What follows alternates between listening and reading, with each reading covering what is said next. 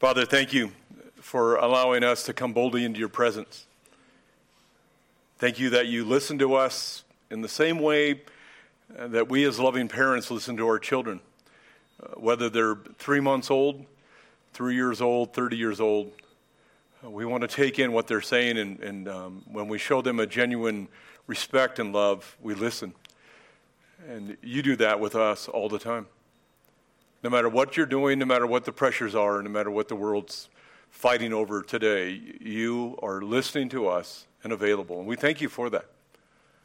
So we don't take it lightly that we come before you as we open up your word. We need you to teach us. We need you to help us to remember this and to put it into practice.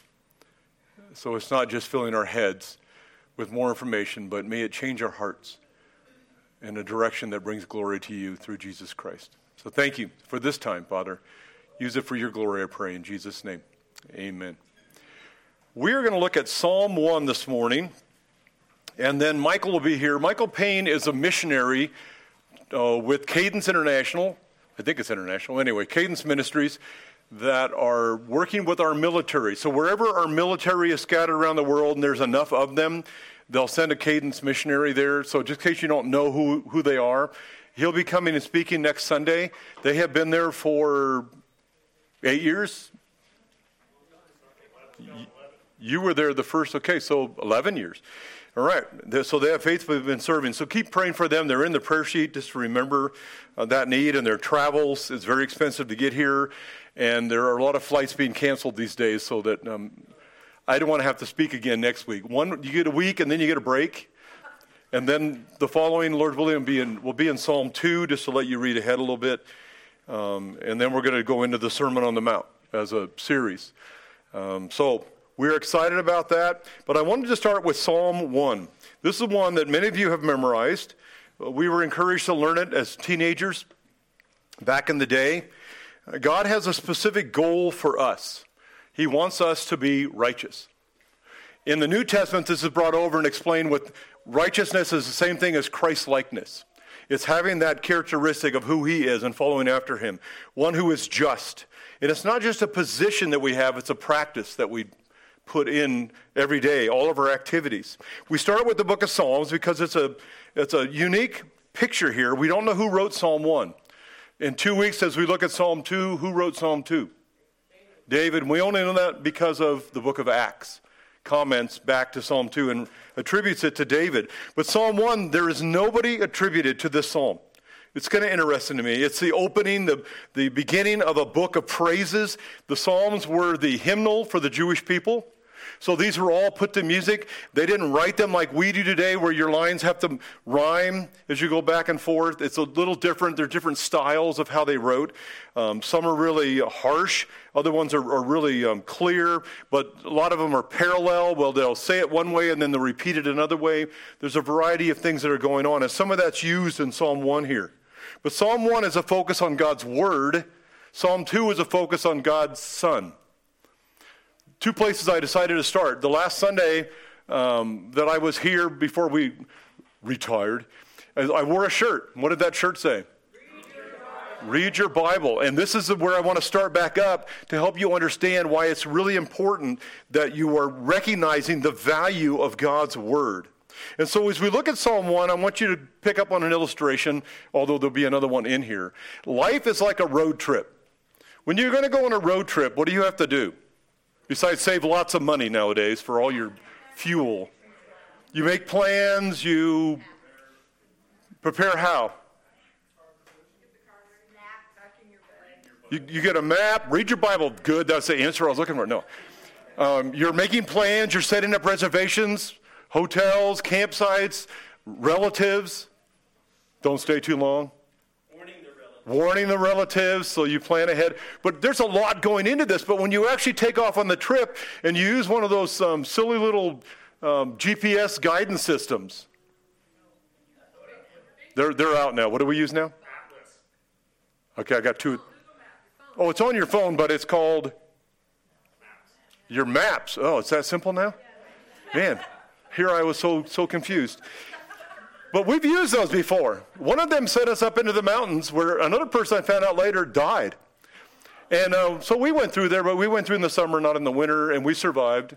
And I rebuked a few people about that because they sent me the wrong way.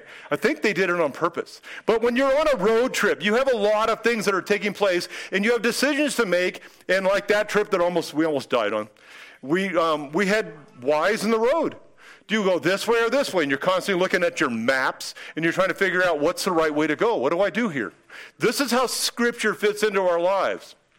So as you wake up in the morning for a given day, and you're getting ready for the road trip, how do you prepare? Do you get into the map? Do you open up the Word? Do you look at Scripture and say, God, what do you have in store for me today? I spent time in a chapter of Isaiah this morning. Blew me away. I got to go back and look at it some more. I didn't have enough time. But I purposely try to get into something that isn't what I'm preaching on, so that it's just God and I interacting around His Word and leaves it wide open for Him to talk to me and teach me. So I will go back to it because I keep track of what I've read, and I'll go back and look at it. But here, it's a short little psalm, 6 little verses, simple, really easy to memorize. How many of you have memorized Psalm 1? I'm not going to call on you if you put your hand up. Just want to know if at some point in your life you were able to quote this. All right? Do it again. It's a very common psalm. It's probably the most common scripture I refer to in the middle of the night when I can't sleep.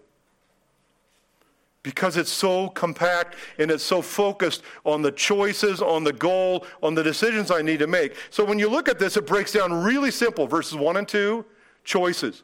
Verses 3 and 4, comparisons, goes into an illustration there.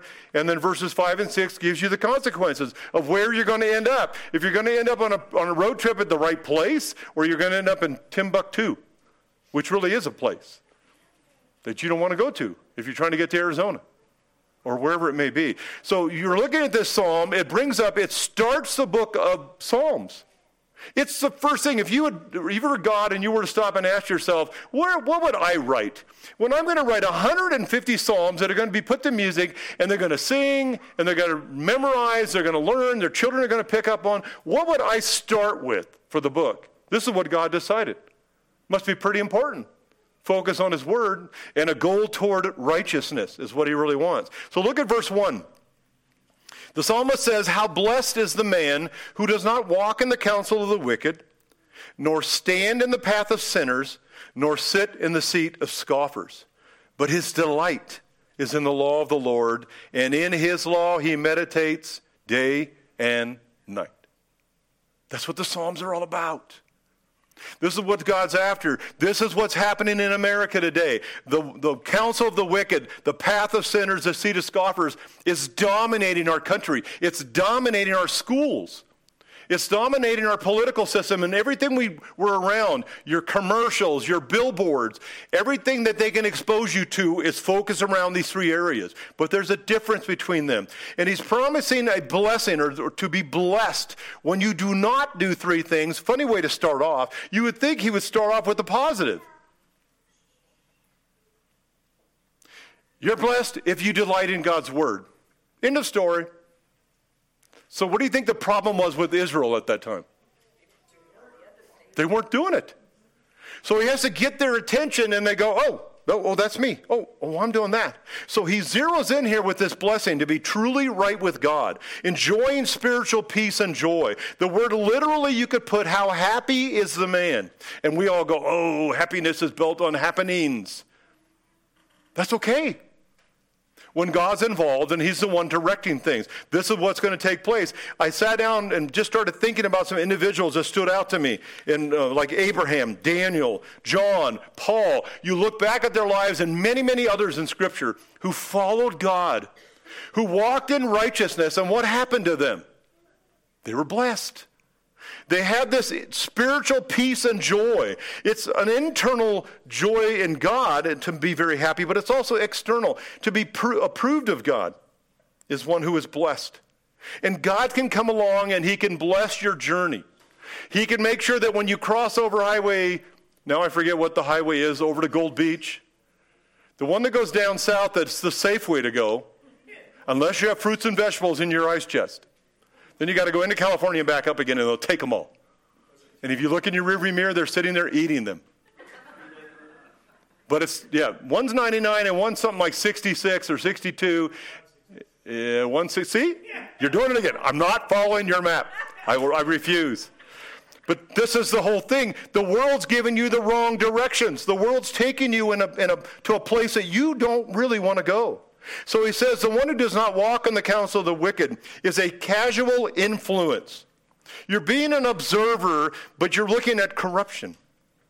The walk here is a general lifestyle. It's typically, hopefully aims towards some kind of morality, but in this case of our world today, there's none at all. God's desire is we walk in integrity. The walking in the counsel of the wicked is the advice, the plans, the general instructions and guidance of those who are guilty of sin themselves. That's how God describes them. That's a characteristic of them. They don't exist anymore in our country. Have you noticed that? We don't have any wicked people. Unless, Isaiah 5, woe unto them who call evil good and good evil. That's our world today. So this is totally camouflage from people. They think the various sins that I could go on naming, and I'm going to run out of time, even though I was given an extra 15 minutes. I need to be careful that I am not listening to them. I may be an observer, but I'm not taking it in. The ones that are guilty of sin, these spiritual criminals is what I like to call them. This is what Lot did in Genesis 13. He made a decision. Abraham gave him a choice, and he picked the well-watered lands around the 5 cities, 4 of which were destroyed by God. What are the 2 big names that you remember? Sodom, Gomorrah, and 3 other ones that are also, 2 other ones destroyed, and Zoar was not. But Lot picked, he observed, he looked at it, and he said, that's what I want. What was he not looking at? The wickedness that was there. Do you think he knew anything about it? Do you think that he'd been around long enough to realize interacting, selling his livestock, buying products that they needed? Do you think he had any idea of what was going on there? But Lot didn't start off acting like them. He simply was an observer that got brought in to the picture here. He allowed that part to take place. And again, it's just in Genesis 13, 10 to 13, that if you want to look at that. And so here's this corruption. Here's this observer. Here's this casual influence on poor little Lot, even though he was a righteous man according to the book of... You forget, I used to ask you questions of where to find things in the Bible. Where does it describe his righteous soul was vexed? I'll give you a chance to look that up. It's in the Old or the New Testament near the end. Further. But as we go in, we're looking at this initial thing. He says, blessed is the man who does not walk in the counsel of the wicked. He's not living his lifestyle like the wicked around him.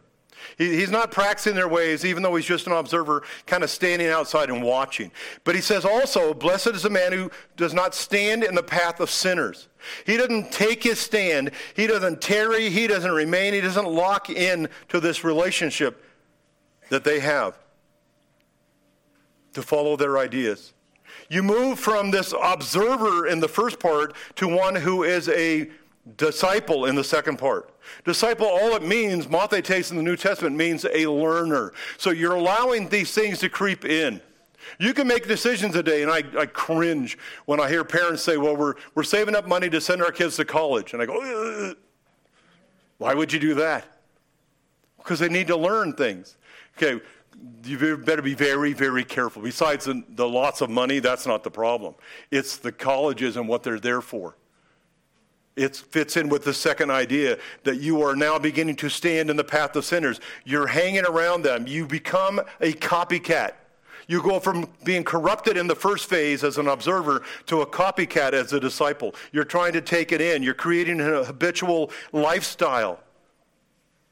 And Lot did the same thing in 13, 12, and 13 of Genesis.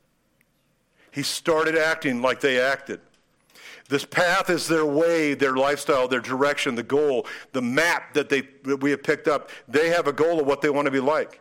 And so this individual in this second phase is hanging out. They're going to parties. They're going to the bars. They have the same hobbies. They're involved with the riots, even though as you watch on the news even right now, you're kind of watching the instigators, and you almost can see these concentric circles going out when you got the people that are just standing around watching, the looky-loos. They just want to be there. They want to see. Why would you want to do that? It's especially after it gets dark. They don't know who's who. And I'm sure a lot of them clear out. But in this case, they are going to the casinos. They're going to the clubs. They're going to the places where the path of sinners becomes a path for me to stand in, to remain in. These sinners are transgressors. The word is used in the New Testament in a similar way of this Hebrew word, to miss the mark. They're off track. Why do I want to spend time with them? One reason. Why was Jesus a friend of tax gatherers and sinners? To impact them. So who got impacted when he was around them? They did. Jesus never did. Why was that? Because he stood out. He spoke out. He lived it out in his life. He didn't get wishy-washy. He wasn't there to simply be an observer or even a disciple. He wasn't interested in learning from them. He was interested in reaching them. And there's times you need to do that. There's times you have to go to work and you're surrounded by people who don't want anything to do with God. But they're watching you.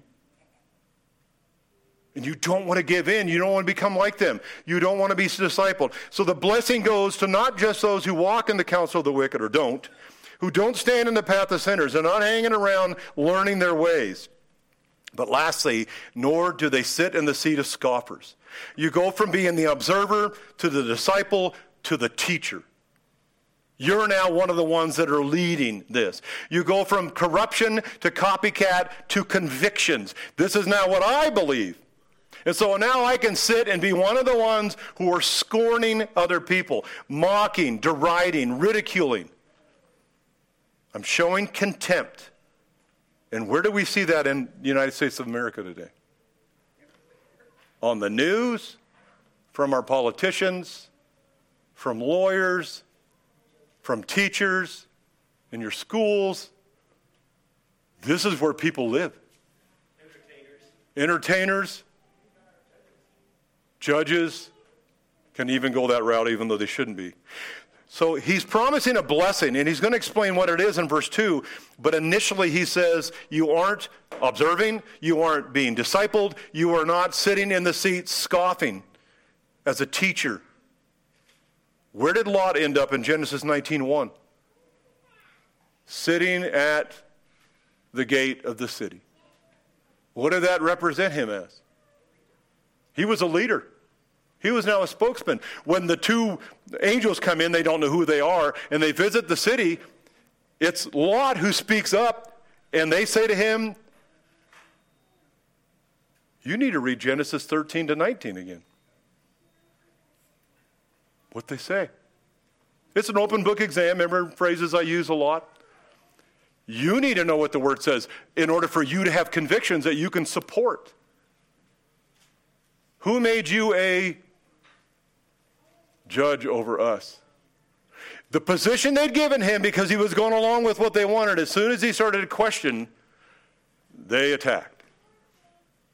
And so he takes him into his own house, and on goes the story. Lot made the wrong decision. The righteous Abraham made the right decision. God blessed Abraham. This is what he wants, and I would gather, even though maybe you can't see it a lot in Abraham's life, but in verse 2, because Abraham put his delight in the law of the Lord, and in his law he meditated day and night. Does this characterize our lives? If not, why not? Why aren't the scriptures in the forefront of what we do? Why aren't they the first thing we do, and maybe the last thing we do? Why don't we get them? Some people have trouble reading. Have somebody read it to you. Get it on, I always want to say CDs, those are long gone. MP3s, move on to computers, phone, online. There's so many ways that you can have the scriptures be read to you. I remember my brother, when he had very young children. If you were over at his house in the evening and the kids were put to bed, the first thing you'd hear upstairs in the hallway was scripture being read. He played scripture for them as they went to sleep. Fascinating. It's made an impact. And so as he looks here, he says, your delight, this is where it needs to be. The idea of delighting in something is what God desires. It's this firmly adhering to. It's finding my joy, my focus. But it's in contrast. He says here, but, in verse 2. But his delight. In contrast to the wicked, the sinners, the scoffers, to their counsel, to their path, to their seat, in contrast to that, it is so obviously different. They're totally separate, totally opposite. Delight here is pleasure, enjoyment. I would refer to this, if I were to give it a modern term, your happy place. I hear people lots of times tell me what the happy place is. But until your happy place is the Word of God, watch out. If anything else creeps in that's more important to you, or that distracts you from what God wants you to do and to be, his delight is in the law, the instructions, the directions, this roadmap, this guidebook to righteousness. And he says specifically there in verse 2, the law of the Lord. This is Yahweh. This is the one who's referred to as I am in Exodus 3. He is the ever-existing life giver, our creator, the unchangeable one, and all that goes into that with the term Yahweh. You can't miss it. It's his words that we're after. Guess who we're going to spend eternity with if you're a believer? Yahweh. Guess who the unbelievers are going to be judged by because they've rejected him? Yahweh. They will have no excuse. But for us, the nation of Israel and the first readers here, and then for us who can take this in and benefit from it, it is Yahweh is to be our focus through his law that we delight in. Remember Matthew 6:33? It's in the Sermon on the Mount. We're going to get to that. We'll cover it more thoroughly in weeks ahead, Lord willing. Better yet, we get a new pastor, and either he can pick up where I left off or do something different. But Matthew 6:33 says, you guys are chickens. You've had 9 months of not being challenged, and you won't stick your necks out. This is how you learn. You know how you learn how to ride a bike? You get on it, and you fall down. You got a balance. And then Dad's standing back there, and he shouldn't lie to you, but are you still hanging on? And you, at some point, you say yes when you're not. Because you're trying to get them to believe that they can do it. And then when they're all done, they made it down the road and they didn't crash into something. You say, I wasn't holding on to you. Then their first thought isn't, you lied to me. It's like, whoa, I did it. So don't lie to them. But this is where God is trying to help us to focus on what we need. He wants us to delight in him. And so Matthew 6:33 says, seek second, third, fourth, first. 2 things. His kingdom, his righteousness. What do you think Psalm 1 is trying to focus on? If you are delighting in the law of the Lord, that leads you toward his righteousness. But it's the law of the Lord, the one who is in charge, the one whose kingdom it is. That's what he's after. This comes with a blessing. You're blessed. What are you looking for in life? Oh, I just want to be happy. There it is. Pretty simple. Yeah, but I got to leave out. What are some things we leave out? The world thinks. Oh, but if I can't do this, life isn't happy. If I can't get drunk, there's no happiness. If I can't get rich, if I can't get a raise, can't be the boss of my company, can't be in charge, can't change my sex. Maybe. But that is true. That's what some people are trying to do. And that shows you how far we're going. That there's so many things that are twisted and upside down. And now they're trying to do it to children, not just because they desire it. Our country is going astray. Guess what America is today? It is Sodom and Gomorrah. I don't know if you realize that. When the 2 angels get sent in by God, you're the one that's going to be protecting them. Because it's going to become law that you can't tell, parents can't tell what their children can be exposed to or what surgeries they can have or what drugs they can have. You're going to lose total control. Once you do that, somebody's running the show. Who's it going to be? It's not going to be good. So we're going to rescue those 2 visitors and make sure they're not harmed to the harm of ourselves. Do not offer your daughters in exchange. Just shows you how far out of line Lot had gotten. You need to go back and read Genesis 19 anyway, 18, 19 leading up to it. But he's got this negative of what not to do, and then he's got this positive of where our delight ought to be. And it's God's kingdom, it's God's righteousness, which gets repeated by Jesus Christ in the Sermon on the Mount. And he doesn't just follow the truth, he follows the trust. He puts his faith in it. He meditates. This is the idea of pondering and reflecting. He imagines. This word literally in the Hebrew carries the idea of talking to oneself.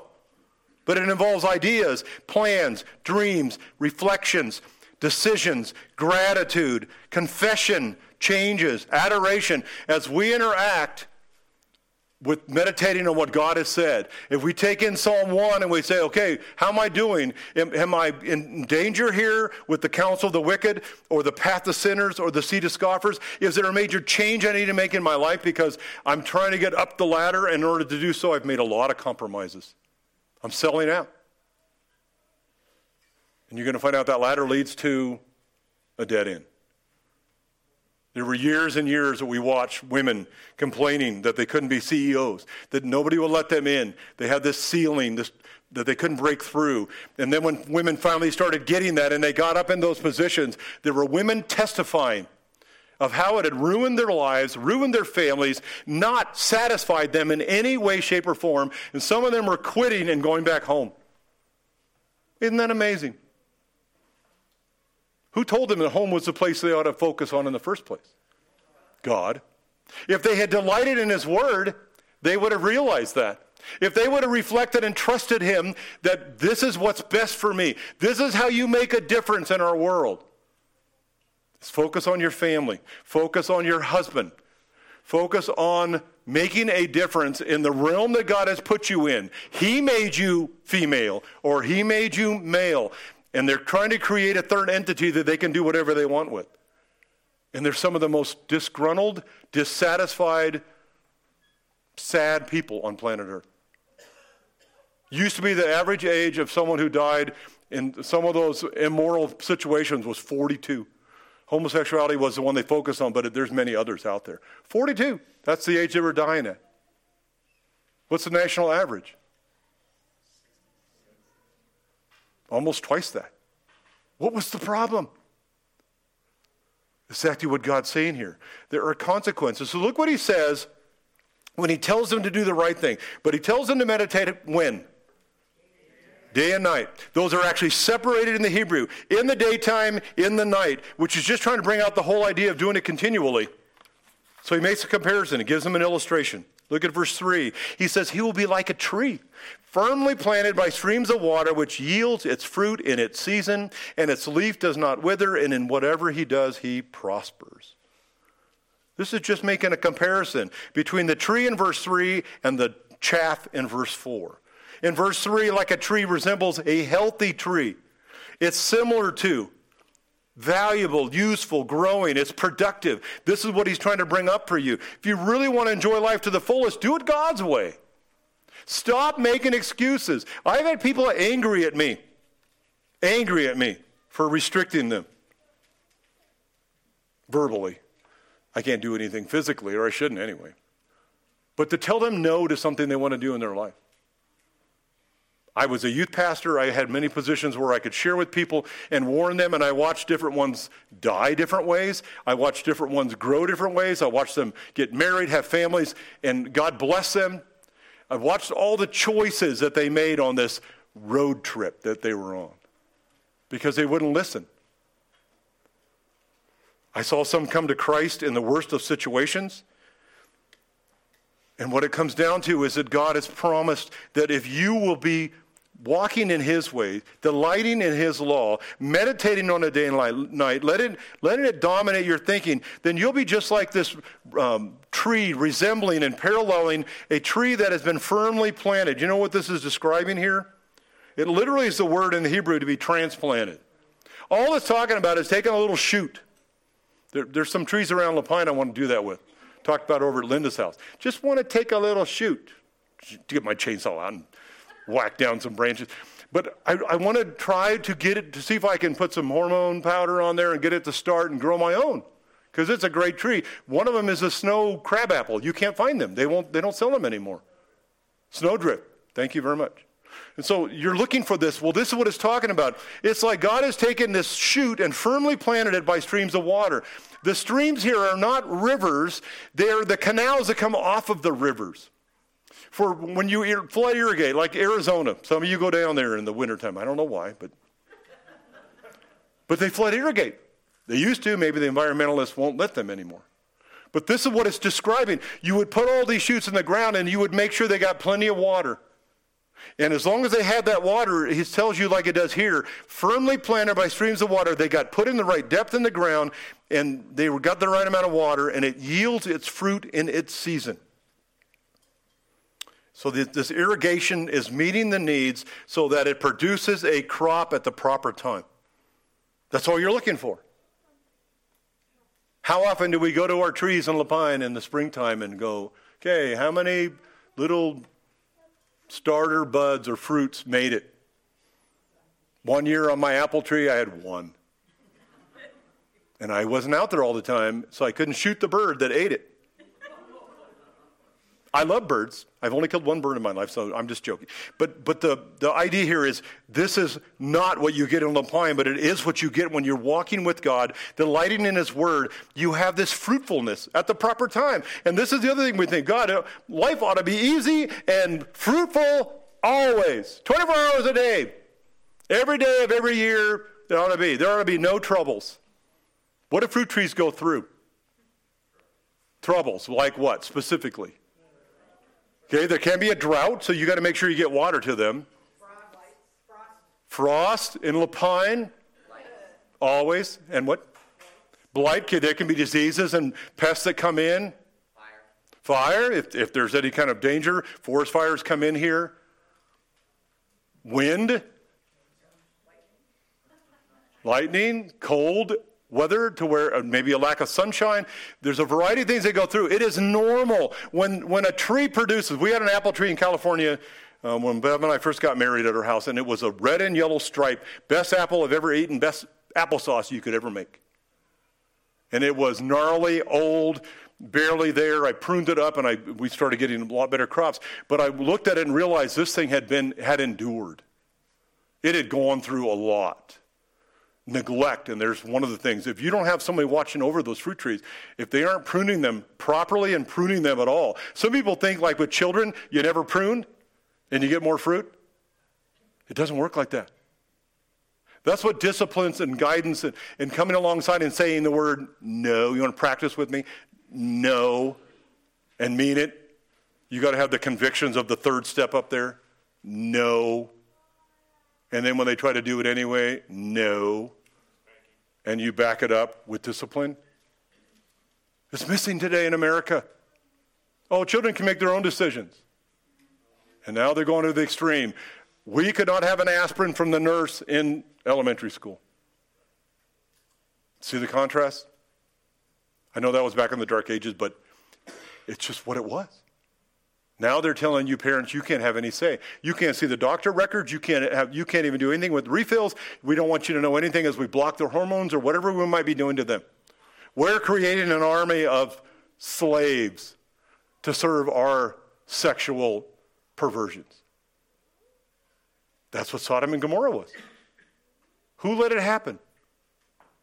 Lot. He was even leading, sitting in the gate while all that was going on. What are we doing today? And I'm not telling you to become what's the word? I just lost it. I had it and it went back out again. To do like people are doing to abortion or into pregnancy centers where they're going in and firebombing and destroying them and breaking windows and even burning them, whatever they can do to them, there's a word for that. Protesters, more than that. Anarchists. Okay, activists, but there's a strong word for... sounds like. Let me get my whiteboard up here and I'll start writing it down. Demonstrators, but I'm looking for the real cruel world. Terrorists, anarchists. There's one more out there. But this is, well, there may be names of the groups, but this is what's going on. And so we're sitting there and we're letting them take over because we don't want to speak up. See, if I said the wrong thing and I kept thinking we were going to get the thought police in here and being taken off whatever, sermon audio, probably maybe not that one, but YouTube, wherever this is going out, because I mentioned some things that aren't popular today. If that were to happen to us, what do? We change so we can get our way and have our church be nice and happy? No, we teach the truth. We have to do it with gentleness, with compassion, with kindness, with patience. But we teach the truth because it's what's best for them. And if it costs me my own life in the process because I love them, that's what I would do for my own child. That's what I would do for an enemy that I love. That's why you have military men sign up and lay down their lives for their country. Now I'm hearing out of the mouths of some of those individuals, if they were to ask to do it again, one of them said, I don't even know. I heard one guy recently, I don't know if I even want to fly the American flag anymore. It's not the American flag that's the problem. It's the people that have been given charge. But see, you've got three groups. You got the extremists on the one hand. You have the genuine believers, which is few, on the other. Matthew 7. Few there be that find it. And you got this middle group that's kind of moral. And their morals kind of move around according to what works best. And sometimes they'll even vote for the anarchists because they think, oh, they have a good logical argument. Instead of voting for God, for God's truth, for what God wants. And so I know you come in here and you're looking for entertainment or me tell you some neat stories or the latest jokes. But Paul told Timothy in 2 Timothy chapter 4 to preach the word. Be instant in season and out of season. And then three key words commanded. Reprove, rebuke, exhort. Maybe a different word in some other translation. Go read the Sermon on the Mount ahead of time that we're going to cover. See how many jokes Jesus cracks. See how he was trying to entertain them so they wouldn't walk away from him. That's not what we're supposed to be doing, but it's what we've been taught. It's what some are coming out of school doing and some churches are even doing. When they tell their pastor they want a 15-minute message and that's it. Too late today. We're not getting enough. And the basic problem with it is Psalm 1. We're not spending time in the Word. But I don't understand it. How do you think you're going to understand it? Meditate on it day and night. Ask God for direction. Go to somebody who knows more than you do and ask them for input. I love it. Wednesday night after Bible study, people will come up, ask questions, and I can tell they've been thinking. They have been processing through the information. Jim gets it in Sunday school. People are working through, I got a question. How do you do that? Because I've been thinking about it. I've been musing on this. I've been meditating on God's word, and I don't quite understand how this works. We've got a lot of people that become believers, and the world of Christians supposedly, put them right in the limelight, right up front, and make them be the director because they already were a hero. They already were a comedian. They already were a popular sports figure. They were in some position, and the worst thing you could do is to put them in the limelight. God put Paul in a variety of places, but not in the limelight for 17 years, according to Galatians 1 and 2. Are you, I'll ask this question straight out because somebody may cut me. Are you reading your Bibles? Are you just checking it off because, I got to read my Bible. Okay, I got that done. Now I can get on with what really matters. Or is it the delight? Do you find yourself sitting down with the scriptures in a time when you've not locked in, you've left God plenty of room, and you find yourself pretty soon, half hour's gone by, an hour's gone by, and you're going, no, I'm just getting warmed up. If that's not the case in your life, something's wrong. Stop letting the normal be 3 minutes with God. Keeps the devil away. Get into the Word. Delight in His law. Meditate on it day and night. The wicked don't do that.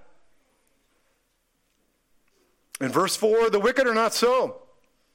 They don't care about the scriptures even though they stand up in front of huge audiences and finish their talks with God bless you and God bless America. And when I hear that from people that are evil people, I want to throw up. Am I allowed to say that? You should have reactions. I watch evolutionary films and documentaries, and I comment all the way through. If Quincy's sitting there, he gets a full teaching lesson and a counter teaching to the little slip-ups that they put in there. Oh, this was millions of years ago. No. How do we know it wasn't millions of years ago? Look at it. Look at the science. Look at the evidence. Besides, the scriptures make it really clear. We haven't been here that long. 6 days of creation. The wicked are not so. They're like the chaff, or like chaff which the wind drives away. Chaff was just that worthless, some people want to call it straw, but it's the husks that are wrap around the grain that they would thresh. And then when they were done, they would winnow it. They'd pick it up and throw it in the air because the lighter chaff, the husk, would be blown further out. So if you were at a place where they're actually winnowing, they would have a small circle area where the animals are attached, and they're just walking around and around and around, crushing that grain to make it separatable. Then from there, they would throw it out. So you'd see another circle outside of that of all this worthless stuff. Straw is another way that comes away from some, I don't know where you get straw. Is that from wheat? Is that from barley? Is that from any of those? Yes. Okay. So they're still the leftovers. It's the chaff that comes away, the stuff you can't eat. And as a kid, I used to think hay and straw were the same thing. Until one day I said, I want a bale of hay. Well, it was a lot more money than a bale of straw. And I kind of went, well, why? Because this still has some value in it. Straw, use it for your chicken pen or your dog pen or whatever. It may hold a little bit of water. It doesn't even work well for that. But the wicked have a serious problem here. And he gives just this little bitty line on verse 4 compared to the righteous, who delight in the law of the Lord, firmly planted by streams of water, which yields its fruit in its season. Its leaf does not wither, and in whatever he does, he prospers. This picture he's trying to bring out here is the prosperity that comes to the individual. He advances, he thrives, he succeeds. And it's a hiphil. If that carries any weight with you, he is caused to succeed. Who's causing him to succeed? God is. God is the one who's coming along and blessing who you are. You plus God are a majority no matter what the world's doing or saying. You plus God obeying what he says to do will lead you in a righteousness that will benefit you for now and for eternity.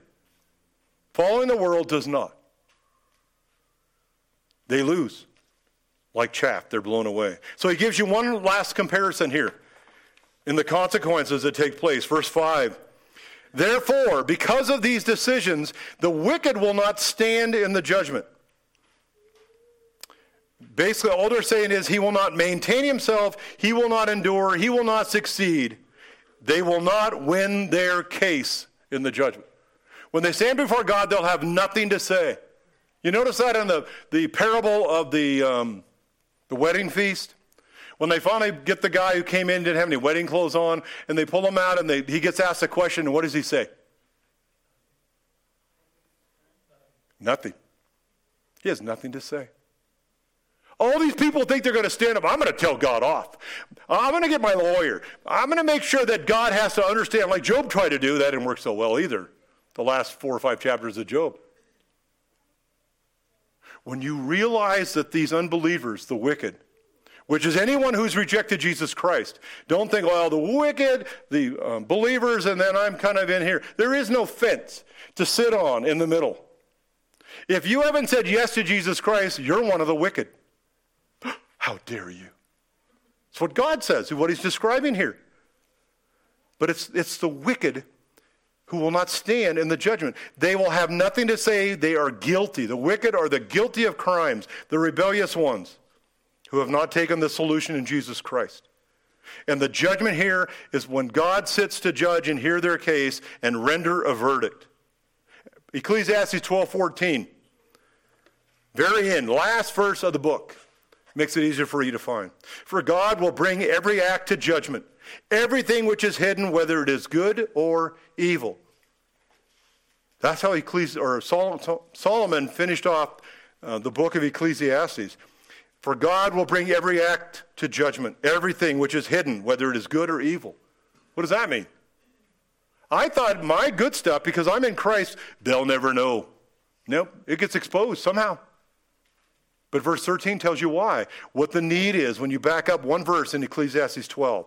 2 things. Fear God. When all's been said and done, fear God. Keep his commandments. That's what life's all about. That's what your children need to learn more than anything, is to fear God and keep his commandments. Take the word so seriously, so joyously, so necessary that it's like my next breath. It's my next drink of water. And you read the Psalms and you'll see this repeated over and over and over and over again. Or you'll see when a man like David, who would have been called righteous, fails, sins, takes somebody else's wife, commits adultery, then takes her husband's life, commits murder to cover up. How did that work for him? What happened in the end days of his life? Not blessed, miserable, divided up. Yeah, family got all divided up. You follow one of the books, I think it's 1 Samuel. David goes up and up and up and up like this is promising, and then he commits adultery and murder, and you watch the rest of the book down, down, down, down, down. And yet God has still saved David. God is still going to use David, just like he's going to do with us. Don't you feel horrible some days when you do some things that God's told you not to do? If you don't, that's not a good sign. You want to find out if you're really saved. Because the Holy Spirit convicts. And God spanks. But he says here, the wicked are not going to stand in the judgment, sinners in the assembly of the righteous. When he brings all those believers together, that congregation, that company of peoples who have followed God, assembled together by appointment. Hebrews 9:27, it's appointed unto man once to die, and after that the judgment. No, it's after that the reincarnation. After that the sleep, soul sleep, where I just disappear for eternity. This is what people are trying to teach people. So when they bring up stuff like that to me, I said, have you been there? Have you died? No. Well, then how do you know? Where are you getting that from? And they stumble because they don't know. It's what they want to believe, but the reality is I'm talking about one who is resurrected from the dead. One who conquered the dead has spoken to us and told us about it. John, Paul, who have gone into God's presence in spirit, have brought back information. God has worked through the apostles, the disciples, to write his word for us to have. It's trustworthy. And I remember in seminary one day when after years and years of study, I finally sat back in class, the teacher was still talking, and I said, I'm done. I had exhausted my study to the point, not that I knew everything, but for me, I'd come to a point and realized I'm satisfied. This book is trustworthy. I've just checked out everything I can possibly check out about it, and everything keeps coming back true, true, true. So why don't people believe it? It's because they're wicked. They don't want to believe it. It's not that they don't know. The Holy Spirit convicts. They don't want it. And they're going to face a consequence. So I keep sharing the gospel, but he tells you in verse 6, the Lord knows the way of the righteous. He is personally acquainted. This word similar to gnosko in the New Testament. Personally acquainted in this relationship. He knows your thoughts, your words, your deeds. If you're fearing and serving and trusting him. But he knows by experience, by your walk, how you're proving this relationship. He knows the way of the righteous. Same word he used up in verse 1. And God is involved in our lives. Direct contact as he ministers to our needs. Intimate involvement as he speaks through his word.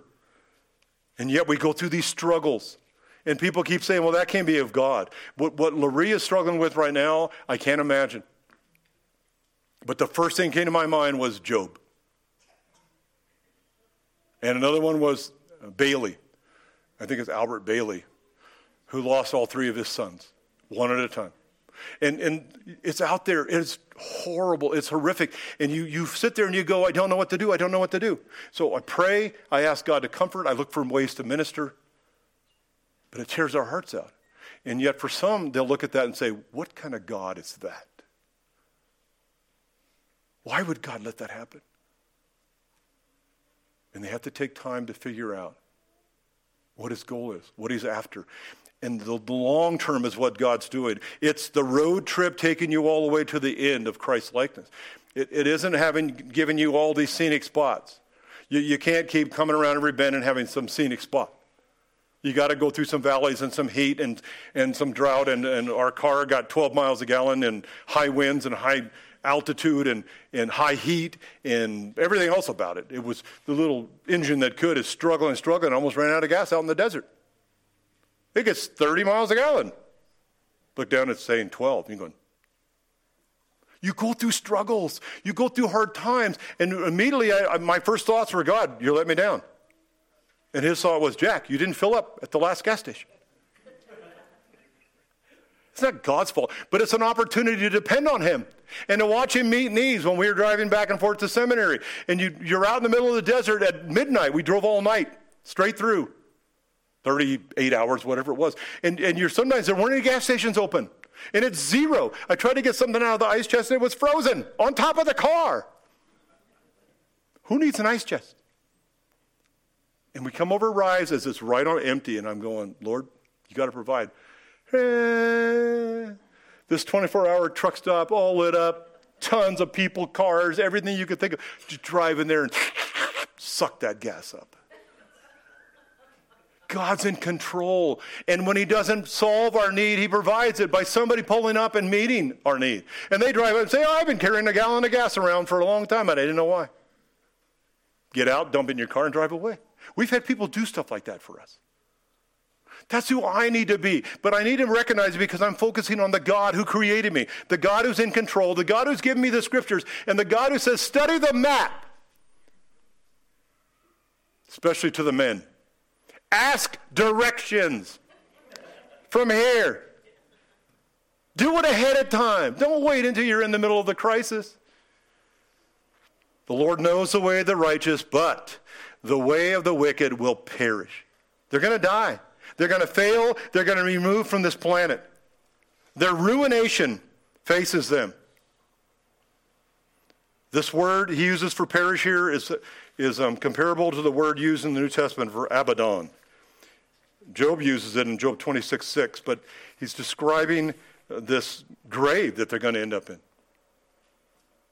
Their loss. So, I picked up where I left off. Read your Bibles. And I don't mean rotely, just kind of, well, yeah, I got to get it done. I don't mean even being a fanatic about it. If it's not meditated on, if it's not taken in, if you're not applying it to your life, if it doesn't become part of the roadmap, it's worthless. I understand Mark's memorized the New Testament from what I was told. Led him nowhere because he didn't know Jesus Christ as his personal Lord and Savior. That's the bottom line. That's what you have to ask yourself. So many religious people today, so many people that are claiming that they know the Lord. And when you get to Matthew 7 and, Lord, Lord, we did all these things for you. Cast out demons, perform miracles, prophesied in your name. And he says to them, depart from me, I never knew you. And he zeroes in on what their lifestyle was. You who practice lawlessness. What is the goal of Psalm 1? Righteousness. If sin is in your life, if there's some things that, well, I got a few weaknesses, and you don't have a red bottom from God spanking you, something wrong. He only spanks those who are his own, and he doesn't ignore sin in our lives. But if you claim to be a believer and you don't love thy law all the day long, as Psalm 119 will tell you, there's something else wrong. There's no appetite. There's no hunger. There's no need. Your gas tank is already full from the world. So there you have it. I will go seek to practice what I preach. Pray for me as I pray for you. Let's pray. Father, we are grateful. You have been so kind to us. Garden of Eden on. Adam and Eve blatantly disregarded you. They put their faith in the devil. And then they saw the consequences. In them, in their children, in their lives, in the world. Father, help us not to learn the hard way. Help us to learn by the examples of 1 Corinthians that talks about the set examples for us. I think it's chapter 10. Let's learn from what others did wrong and not follow in their footsteps. Let's be the younger brother or sister who watches what happens when our older sibling violates your word or our parents. Help us to be on a road trip toward righteousness and not deviate. We need your help. It's dangerous days we're living in. Rather than mock our politicians and others that speak wrongly, Father, may we pray for them. Not for their deaths or for their being voted out of office first, but to vote for them to come to know you. Break them down. Strip away what they're dependent on.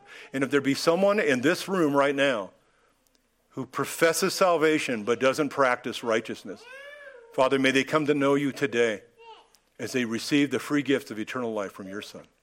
And thank you for what you're going to do. In Jesus' name I pray. Amen.